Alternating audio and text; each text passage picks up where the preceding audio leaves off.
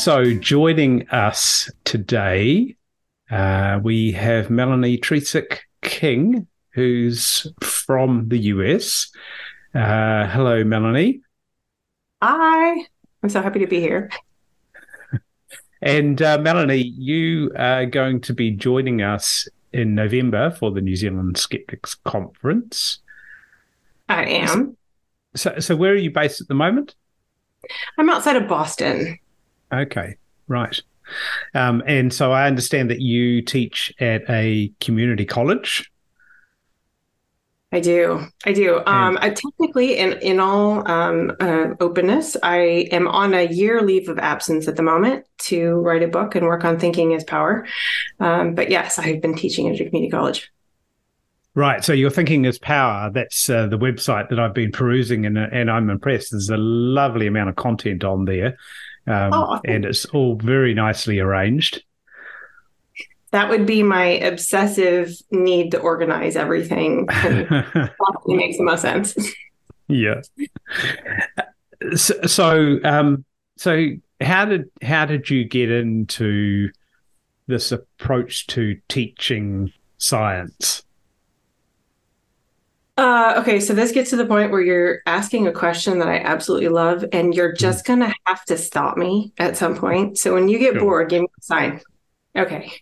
So my background, actually, I'm from the Midwestern part of the United States, and historically that's been prairie. I went to undergraduate biology and chemistry, and then I got my graduate degree in ecology, and it was on succession of prairies to forests and fires, and it was super fun. And then my husband got a job across the other side of the country, so I followed him, but there's not a lot of prairies here, so I started teaching at a community college. I don't know if you have the system in New Zealand actually. So it's like 2 year schools. College in the United States is really expensive, and so there's a system of public colleges and universities, but then there's 2 year like junior colleges. And what they are is a place either for students who can't afford to go to a 4 year right away, or maybe students in like technology programs or job training programs, or people going back to school. So I was teaching everybody that gets a 4 year degree in the United States has to take science as an undergrad. And they almost always hate it. And I know this from experience. So the course they usually take is intro bio. And being a biologist, I absolutely love this course, but I realized it was the last chance to teach students about science. And I was wasting their time having them memorize like the stages of mitosis and protein synthesis and cellular respiration. And again, with as amazing as those things are, they can look all that stuff up, right? If they need it, they can look it up. The better question is, do they know what science is? Do they know how science learns as opposed to what it knows?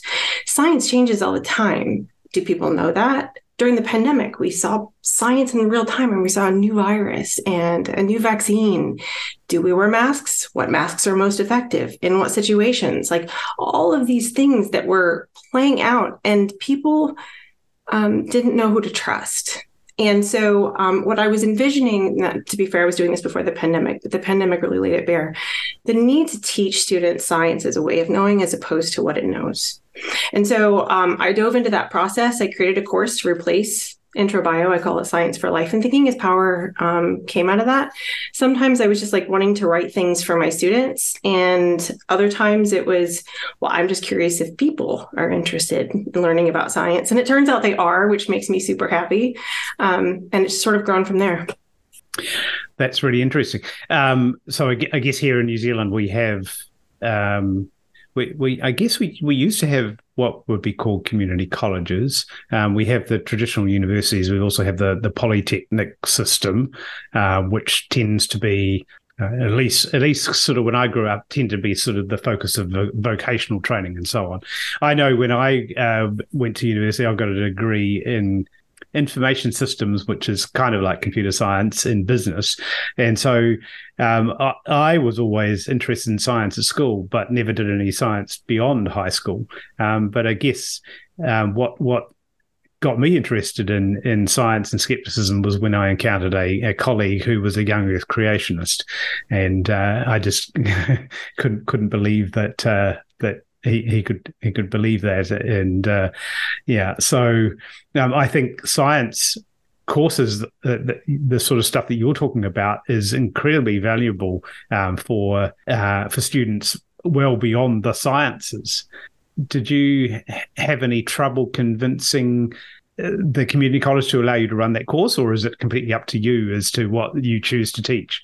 A little bit of both. They actually were really supportive of what I was doing. And I know that other educators across the country have not had that same kind of feedback. Actually, they faced a lot of obstacles in many cases. I went to the department and I said, I want to start a conversation about why we teach non-major science and then do our courses meet those objectives. And to their credit, we went through several courses and took them off the books, including intro bio. And to replace it then, I said, I want to develop a course. And the entire premise of the course is this skills, not facts approach. So just really briefly, that my trilogy of skills is critical thinking, information literacy, and science literacy. And there's a specific order to it, and the order turns out to matter. But the point was, I wanted to focus all on those skills as opposed to having students memorize stuff. So I use a lot of pseudoscience in class, and it's really difficult to teach students to be able to evaluate good information if they're not taught what bad information looks like and the techniques used by bad information. So, we use Bigfoot and the Loch Ness Monster and psychics and ghosts. And, I actually teach them like how to cold read like a psychic. I teach them how to make conspiracy theories. I teach them how to design pseudoscience products. I teach them how to argue illogically. Doing so helps them learn the techniques of misinformation, because then when they go out into the real world, they can actually evaluate information, good, bad, see the characteristics of them, and not hopefully not fall for them. So I saw on your website, I came across the Cranky Uncle game, which I just started. I hadn't come across it before, and I started playing it this morning, and it's very, very good. You want to sort of tell us a little bit about that? Yeah, that's actually by John Cook, who's an Aussie. He lives in Melbourne, and Cranky Uncle, like, at least as an American, but it turns out this is a global thing. We all know who that is, right? Like in the States, he's the guy at Thanksgiving that you really don't want to talk to. Cranky Uncle is a science denier. In particular, he's a climate change denier. And in the game, it's a cartoon-based game. It uses humor to teach you the techniques of science denial. So those techniques, originally by the Hoofnagel brothers, but John Cook has organized them into an acronym called FLICK. So fake experts, logical fallacies, impossible expectations, cherry picking, and conspiracy theories. So Cranky Uncle uses those techniques to deny climate change, and you recognize those techniques and you piss Cranky Uncle off, and then you level up and open up new techniques. And it's a brilliant game. My students have been playing that game for years. Actually, they were part of the beta testing. And I've designed an assignment based on it. So it's in the teacher's guide. And John and I have been part of a team to co-author a paper on humor in science education. And in the assignment, so I have the students play the game and they learn these techniques. And a lot of the techniques are logical fallacies. So then I have them pretend it's the end of the semester and they're failing the class because they didn't do the work. Like, let's be clear, you deserve to fail. You need to argue for why you should pass the course using logical fallacies from class. So the students, it's actually really amazing. Lots of grandmas die and dogs because they're appealing to emotions, right? And my mom and dad say, or my English professor say I should pass. So they appeal to authority. They love attacking my character. So like, you're just an awful professor and you hate students and you're blah, right? Oh, there are homeless people. Like, why do you care about my grade so much? There's literally homeless people, right? So there's a nice red herring.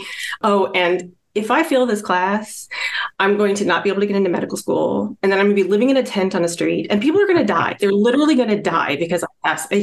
So, I mean, it's brilliant stuff. Right. So then they post it on a forum, discussion forum, and they find the fallacies in each other's arguments. The point is, like, they've learned fallacies all through humor, right? Through Cranky Uncle and then the assignment. And they actually created that misinformation based on those fallacies. And so then they learn them in a much better way than just me explaining them. So you've already answered one of my questions that I had prepared, which is how well do you find that logical fallacies work for teaching critical thinking? And it sounds like they are something that captures people's attention and they're fun. And it's great when you know what they are and you can detect them. It's really nice to watch an argument and pull it apart. So I'm going to have to move on to my next question, which, having looked through your Thinking is Power website, there is some mention of skepticism, but where I found it mentioned in one place, it said it gets a bad rap. Most of the places I'm seeing other words being used. I'm seeing science and critical thinking and pseudoscience and alternative medicine. There really isn't much of a mention of skepticism. Is this deliberate, that you're not using? Because all of it to me looks like skepticism. All of it looks like, God, this is exactly what we do as skeptics. But I'm not seeing that word being plastered around too much. So was that a deliberate choice? Actually, I might have to disagree with your premise. Oh. Skepticism is throughout. So I am very clear. It's in, oh my goodness. See, now I feel like I should go through the posts and see. So foundations, it's one of the parts. Let me just click on the link here. So I think it's maybe part 4 on the foundations. Part 2 of the foundations is skepticism, but that's alongside believing and knowing and don't trust yourself and good thinking and information literacy and science's pretenders. So it's kind of one of 7 sections in the foundations course. Okay, so I see what you're saying. Yeah, in that, so when I teach the class, I start with believing and knowing, and then I move on to, when I say skepticism, I give them a toolkit for evaluating claims, and that would be the floater toolkit. And the foundation of that is skepticism. So then there's different sections, but I think you'll find if you go through, so like, for example, on fact checking, like if you go to the fact checking article, the very part of fact checking is be skeptical. Right. Okay. So it is mentioned more than I've seen then. I do use it a lot, but I still do think that it has a bad rap. Let me tell you a slight little story here. In the fall, I went to PsyCon for my first time ever, and it was wonderful and fun. And it was in Vegas, which is giant, and there's all kinds of amazing things going on. When I say amazing, they're not always good. This isn't a value judgment, right? So there's lots going on. And I snuck off to the pool and ran into a couple of scientists there from NASA, and they were at another conference. And so we just got talking. It's like, oh, what are you here for? And I told them what I was there for. And they're like, you could see their face. And they go, skepticism? And then, is that like flat Earth? And it broke my heart that like NASA scientists didn't even understand what skepticism is.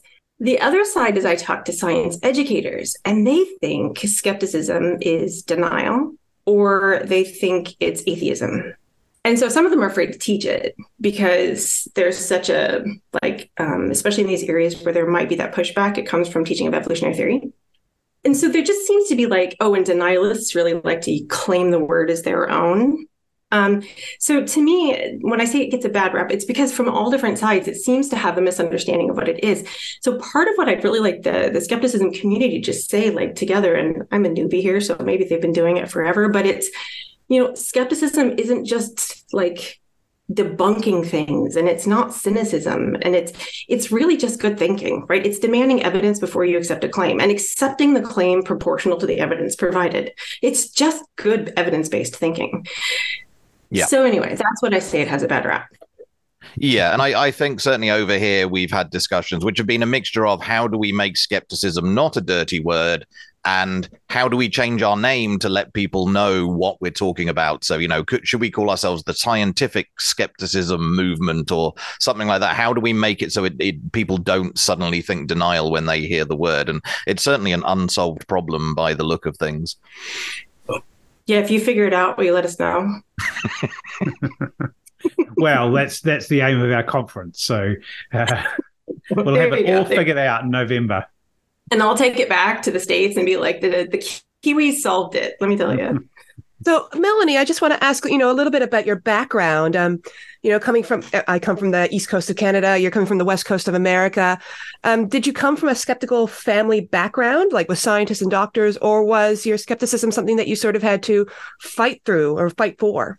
That's a really good question. So I actually grew up in this little town in Iowa. I graduated at 39, and it was half my county.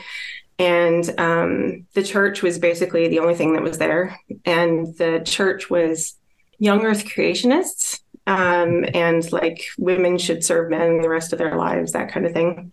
And I went to undergrad to be a vet. And so I was taking, I was a biology major, but actually I remember sitting in World Civ 1 and the professor talking about the different kinds of gods in the ancient civilizations and how their gods that they're created were correlated with their environmental conditions. And she starts going off into this. And I just remember sitting in my seat like, holy crapola, that makes so much more sense. And so, I mean, I say that because a lot of people assume that it was my science background that pushed me away from the fundamentalism, but it actually really wasn't. And I think I was primed to leave more because of how sexist and misogynistic the church was. But that said, I didn't find the skeptic community until the last couple of years. Like literally, I think it was 2020. I literally didn't know you all were there. And I didn't know you were missing from my life until I found you, you know? Yeah, I think certainly for a lot of people, when they find skepticism, it feels like home. And for us here in New Zealand, running the Skeptics in the Pub events that we do get people walk through the door where they can suddenly decompress and relax. It's like, this is a group of people where I don't have to constantly argue things because people are getting it wrong. You understand evidence, you understand how much craziness there is out in the world, and people can just be free to talk how they want to talk and have their beliefs challenged without worrying too much about anything. I want to say something, but I'm pretty sure what the reaction is going to be, and I'm so sorry for saying this, but I have literally never been to a Skeptics in the Pub event. And okay, I'm glad I don't know if that's going to be so strange. I mean, if you only come to sort of the skeptics in the past couple of years, the Skeptics in the Pub necessarily as widespread as it was maybe 10 or so years ago. Don't know. Probably the pandemic stabbed it a few times as well, so it might not be as thriving as it used to be. Well, that's going to be my excuse because I found skepticism in the pandemic and then the pandemic. But I do know I need to get to one because they sound like a riot. Maybe.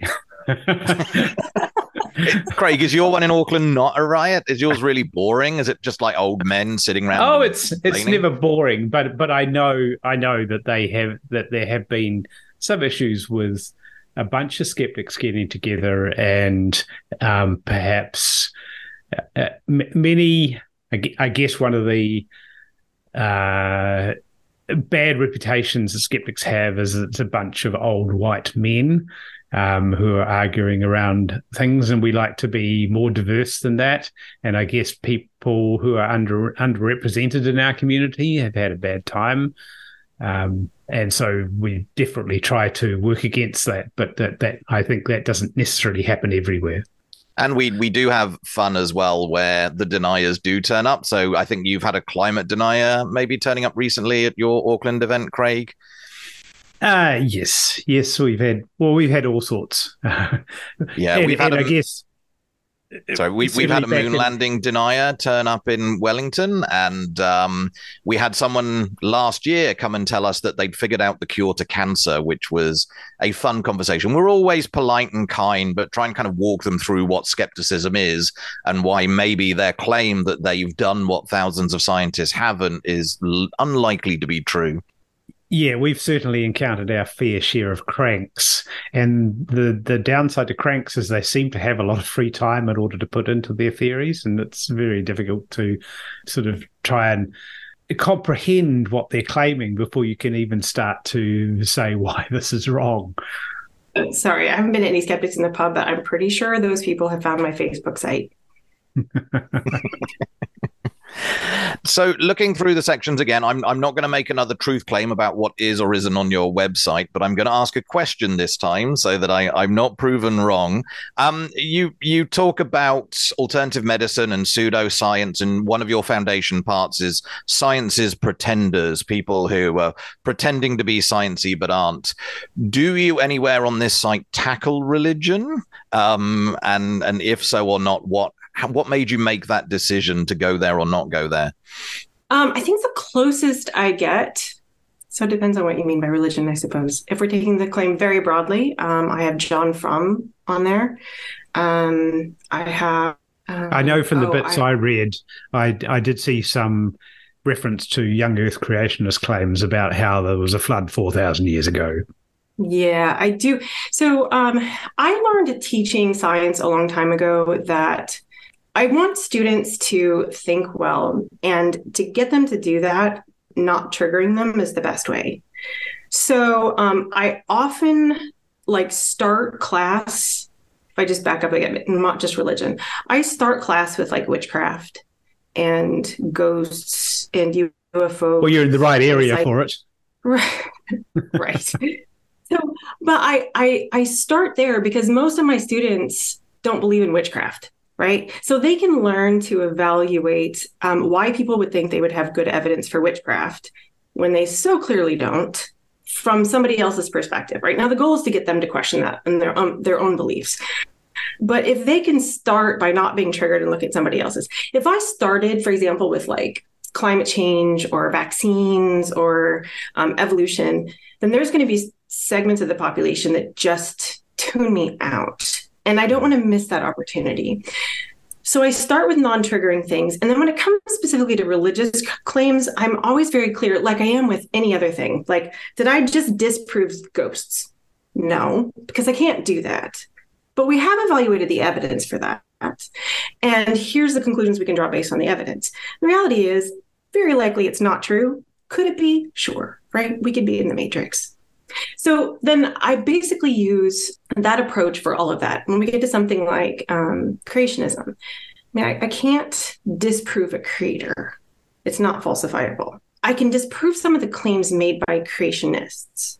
So what I do instead is even just start with a concept of falsifiability. Let me give you an example of the approach that I take here. And I apologize for the sophomoric humor, but it just kind of is who I is. And I know my audience, right? So this is a true story. Pythagoras, Pythagorean theorem, right? Pythagoras was part of a group that believed that when you farted, your soul escaped your body. So he wouldn't eat beans or other foods that he thought gave him gas. So when I teach falsifiability to students, I'll start with that and I'll say, hey, fun story. Okay. And then they laugh. I'm like, okay, test it.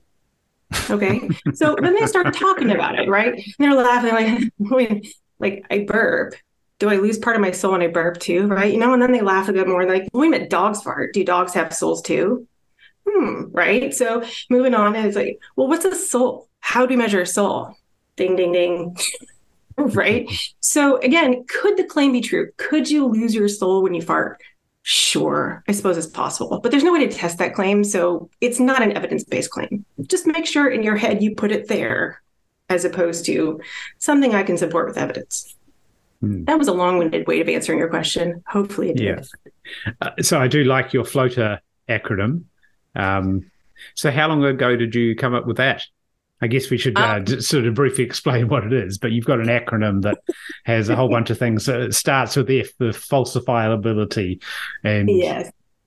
So the impetus of that, I was using actually from Skeptical Inquirer, I think it was from 1990. A man named James Lett had a toolkit, he called it the Skeptic's Toolbox, and it was, his acronym was filters. And I was using that actually for a couple of years. And my students weren't even alive when 9/11 happened, right? So 1990 is ancient history. And the kinds of things the skeptic community was dealing with at the time aren't really relevant for today. There's been a lot of changes. And so I contacted Dr. Lett, and I said, are you interested in updating the toolkit? And he's like, no, but you do that. So great. And so I contacted Ken Frazier at the time, and I said, Dr. Lett has given me permission. Am I okay with this? Then he said, go for it. The hardest part was to pick out the letters for the acronym and then put it into a word. So it stands for falsifiability, logical fallacies, objectivity, alternative explanations, tentative conclusions, evidence, and reproducibility. So what I do, I call it my skeptics toolkit in class. It's floater, it's your flotation device to save you from misinformation. You don't want to drown in a sea of misinformation. So I present that to my students early in the semester as here's your skeptic toolkit. And then during the rest of the semester, we build on different aspects of it and get students to practice evaluating claims. And obviously, they also see the humor in it, that the floater is also an unflushable piece of excrement. A good acronym is memorable. I don't care how you remember it, but you remembered it. Indeed. I have a quick question. The business of being a science educator is, I think, something that's kind of come up for us recently because we have the documentary about Susie Wiles that's just been traveling with our New Zealand International Film Festival. And a big part of this misinformation documentary is how much free work Susie has done over the course of the pandemic. How are you finding that? Is it actually a transition from going from being a university professor to a public educator, or how are you managing that sort of business side of things? What's that like? I have no idea what that documentary is, but I feel like I need to see it. Oh, you definitely do. Okay. Yeah, the university position is much more stable. All of the work that I do on Facebook and social media and all of the work on my website, I do out of my own time, and I pay for a lot of the resources myself. Right. Interestingly, in my process of debunking misinformation and trying to save people from the charlatans that are trying to steal their money, I get called a shill. And I keep waiting for that check because it's just not there. Are you a skeptic unless someone's accusing you of being big pharma? Yes. Exactly. It is really hard to do. You basically put little pieces together to try to make something out of it. But, publicly, like who's paying for it? We all expect media rate these days. So you've got a shop on your website, and I like some of the T-shirts there. Yeah, so I name them after my friends and people who've inspired them. My husband has one. His is the, does that make sense? But he says it in a way that has a lot of attitude that I can't get by with. Do you know Kenny Biddle? He's the Center for Paranormal Investigator. Susan Gerbic has mentioned him to me many times, and I've yet to look him up. But yes, I'm aware of his name at least. He's brilliant. And actually, his shirt is that I hope it's a ghost this time, because he's a skeptic, and every time he goes on a ghost hunt, he's hoping it's a ghost, and it's just never a ghost, But yeah, that was, trying to get my name out there and so on. By the way, it was the first few T-shirts that I realized that I was actually paying people to take my T-shirts. You gotta learn this stuff as you go, right? Indeed, and T-shirts are notoriously expensive to get here to New Zealand. So if we were to put in some special little orders with you, would you bring them with us? With you? I think I would manage that. Okay. I might have to pick one out. You pick it out. The Melanie is the be curious, be skeptical, be humble. Right. It's my favorite, as you can tell. I think that humility is an interesting one. I think often when I'm talking with people who have weird beliefs, it's obvious that they're coming from a place of arrogance. And I worry sometimes that our skeptics can also come across as arrogant, but there's a confidence to people with bad beliefs that I haven't yet worked out how to tackle. Do you have any suggestions on how you handle that, kind of bringing them down from a position of absolute knowledge? So, do you know Daniel Kahneman, the economist? Thinking Fast and Slow? Yes.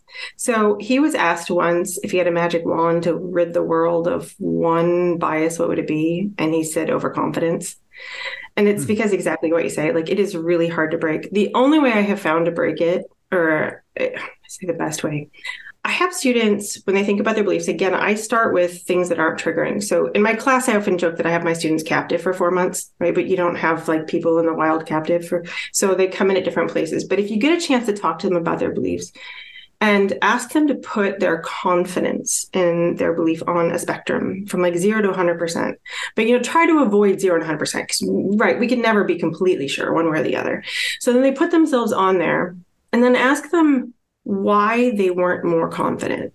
So don't ask them why they might be wrong. Ask them why they're not totally sure they're right. Because what they're going to do is generate their own reasons for why they might be wrong. I could tell them why I think they might be wrong, but I can't change their mind. They have to do that for themselves. So getting them to come up with those reasons themselves, and it's probably not going to be an instantaneous thing. Even if you just plant a seed and it goes with them, that's still something positive as an outcome.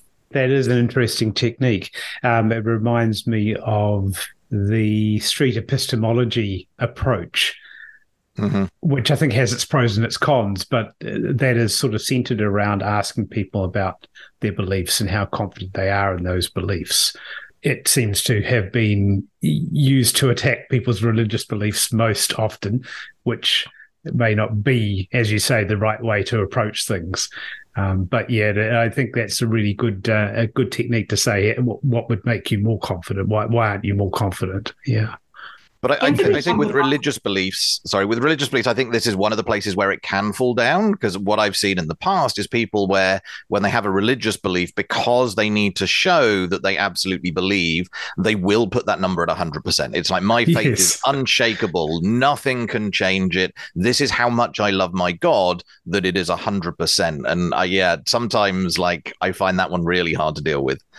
Yeah, I often joke that my audience is the normals. So like on a bell curve, people over here don't need me, and people over here, with my abilities and time, I'm not going to reach them. So I go after those that are more gettable with my time and resources. But yeah, I totally understand. Anthony Magnabosco's approach, by the way, with street epistemology is brilliant. I might also recommend David McRaney's latest book, How Minds Change. He covers the street epistemology approach there, along with a couple of others. One of the things that Anthony does with his approach is it's not adversarial. Like, he purposefully approaches these conversations as a reasoning together, which is what a good conversation should be, right? And it's just basic Socratic questioning, but in a non-adversarial format. I mean, not that the Socratic approach was inherently adversarial, but it could be, right? But this is more like, I'm actually just curious with you. Like, if you're interested in exploring your reasoning together, why don't we work together on this? And one of the things that I find in there that I think is really important, but very difficult to do, is to try to remind people that they're not their beliefs. Like, we have this tendency to identify with our beliefs, right? And when we are a belief, if that belief is threatened in any way, we feel threatened. And so we defend the belief because it becomes more important to be right than to lose face. And actually, this happens with our tribe as well. We want our tribe to maintain good standing, and we want to maintain good standing within the tribe. And so tribe can literally become more important than truth. So trying to get people to detach themselves from their belief. One of the fun things, exercises I do with my students is I'll ask them, like, how many species of elephant are there? Does anyone know? I would guess 3. I would guess 2. Bronwyn. Are we talking extant? 20? That's my get out of jail free card. Extant. Okay, so all of you, how confident are you? I'm not confident at all. No, not very confident. About like 50%. 0 to 100, you can put yourself on there someplace. Oh yeah, like I'm a 10. Percent, right? Okay, I would put myself at 50%. Oh, yeah, no, 10% or so, maybe even less, because even just you asking that question makes me start to doubt that I do know the answer. Like, I feel like I know it until someone asks. It's like, oh, why are you asking that? Maybe it's not the obvious answer. Maybe it is something else. Okay, and how would you all feel if you were wrong? Fine. Yeah, I wouldn't care at all. I'm not a biologist. Not wedded to that at all. Right. So here's the thing. Imagine, okay, if you're my class now, imagine caring that little about whether you're right or you're wrong about anything else. Okay, so I can tell you the current answer is 3. It used to be 2. Now we divide the African elephant into 2. The Asian elephant has, though, like, I think 7 subspecies currently. And like the African elephant, both species have pygmy variants. It's complicated, but also, do you care that you're wrong? No. No, but I'm happy I was right. I think you were right by accident. I don't think you knew. I think you just guessed. So now let's talk vaccines. Ooh, nice switch. Sorry, what are we talking about? I was all just right, joking. Craig doesn't need convincing on vaccines. I think he's all good. Oh, vaccines, right. But you got the point. I heard scenes. Yeah, I didn't hear the vaccines part. Right, okay. Okay, so that's that's something I've tried to be try to do with my children as I'm bringing them up is just talk to them about how, their beliefs and their feelings and everything. It's not something they're wedded to. They can change these things. To an extent, for me, it's an inoculation. I understand that one or more of my children might end up joining a church at some point. And they might fall in love with someone who's in a church and they end up going into that. I mean, that happened to me when I was a young teenager. So it's quite possible it's going to happen. But I want them to know that once they end up in a group like that this is not forever. However much a church might tell you that once you've made the decision, you can't go back, it's a lie. You can always change your mind. There's no shame in realizing you were wrong, in walking away from something. And I think that's kind of really important to get in there early. But if not, I'm guessing like that exercise of telling us about something that we don't feel really connected to is probably a good one. But I imagine it takes more than that to get someone to realize that all of their beliefs, it's okay if they change. Yeah. Not only is it so we should normalize that too. Like, I was wrong. I don't know. I was wrong. I'm changing my mind. Right. We should normalize that. And we should get comfortable being able to do it. But also, and this is really important, we should let other people do it too. Because I think too often when somebody changes their mind, we're quick to pounce as opposed to letting them grow and applauding that process and rewarding. That's a really good point. Yeah, I think probably most of us are very keen to jump on someone when they admit they've done something wrong or got something wrong. Yes, that's a very bad habit. Yes, it's humility needs to be learned, doesn't it? There's that humility, full circle. So our other international guest who's coming to the conference is Susan Gerbic, and I know that you two know each other, but have you actually sort of met in person before, or will this be the first time you were together? I met her at PsyCon last year. Okay. And she was one of the people who was so wonderful to me leading up to PsyCon. And I was really happy to meet her. And she really is that wonderful. And I'm really excited this fall because we're going to be at PsyCon together again. And we're going to be in New Zealand and Australia together. So I'm going to get to spend a lot of time with Susan this fall. Cool. And I understand you're coming to New Zealand for a bit longer than just our conference. What are you planning to see? Planning on staying forever. New Zealand immigration. Don't So I think this time we're just going to stay on the South Island. We've been there a couple of times. The first time we did the North and the South Island and thought 6 weeks was enough, and it just was not. And the second time we had like a month and we only stayed on the North Island. It just still wasn't enough. And so now I think we're just going to stay on the South Island for the amount of time that we have. That sounds like a good plan, I think. I certainly haven't seen enough of the South Island myself. One of my goals is, last time I was there, I really wanted to see, you have a dark sky park, one of the International Dark Sky Lounge. But I guess, will that be a good time of year to go? So only Katrina was here to answer, because Katrina's Katrina's parents, her mother and stepfather, own the one of the dark sky reserves, but that's up in the North Island. That's in North Island, yes. Yeah. But for the 2019 conference, we had the Skeptic's Guide to the Universe people here, and we arranged a dark sky experience at Mount St. John. But unfortunately, the weather was awful. And so it was a cloudy sky, and it wasn't good. And it was very, very windy. But hopefully, being long enough in the South Island, you'll get to see some nice dark skies and get to actually get that experience. I hope so. All right. It's been fantastic talking to you. It's been a fascinating conversation, and we really look forward to meeting you in person in November for the conference. I am so looking forward to be there and meeting all of you in person. And thank you so much for this wonderful conversation.